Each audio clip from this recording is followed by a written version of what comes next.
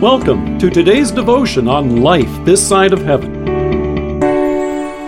The Word of God from Psalm 127, verse 1. Unless the Lord builds the house, those who build it labor in vain. Chances are pretty good we're all familiar with 911. That's the easy-to-remember 3-digit phone number you and I can call for any situation that requires immediate assistance from the police, the fire department, or ambulance. However, not nearly as many folks are as familiar with 811.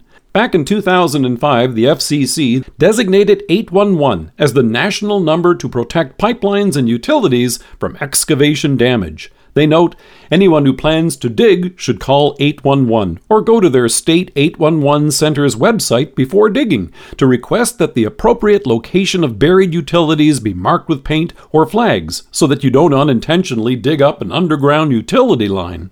Here's another number you and I may want to remember, 1271. It's Solomon's words here in Psalm 127, verse 1.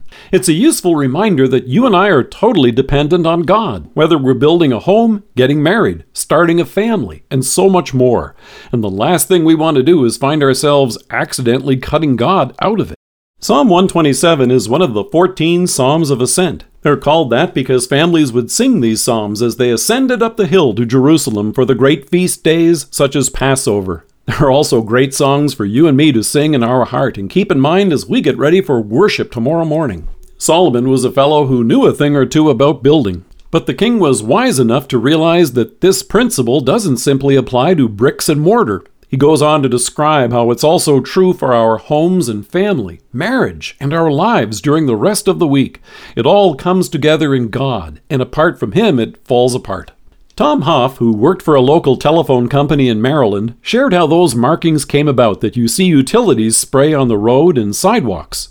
A few years ago, he told the folks at WAMU there was a problem. There wasn't a good system for keeping track of what was already in the ground. What would happen is that the water and sewer would go in, and then the telephone company would come in and cut the water and sewer. The water and sewer utility would come back to fix their pipes and accidentally cut the phone line. After that, Baltimore Gas and Electric would put their gas and electric in and cut the telephone and the water and the sewer, and on and on and on. Finally, the utility bigwigs all said, "This has got to stop." In a similar way, you and I might get so caught up in work, trying to accomplish as many family activities with our children as we can, filling every waking hour trying to make memories that we end up cutting God out of our lives. We may find ourselves skipping worship, neglecting His Word, and pinching prayer out of our busy days. But in the end, we may end up losing the very things for which we work so hard to preserve. In order to prevent that, Solomon shares 1271, this useful verse to remind us how to prevent it.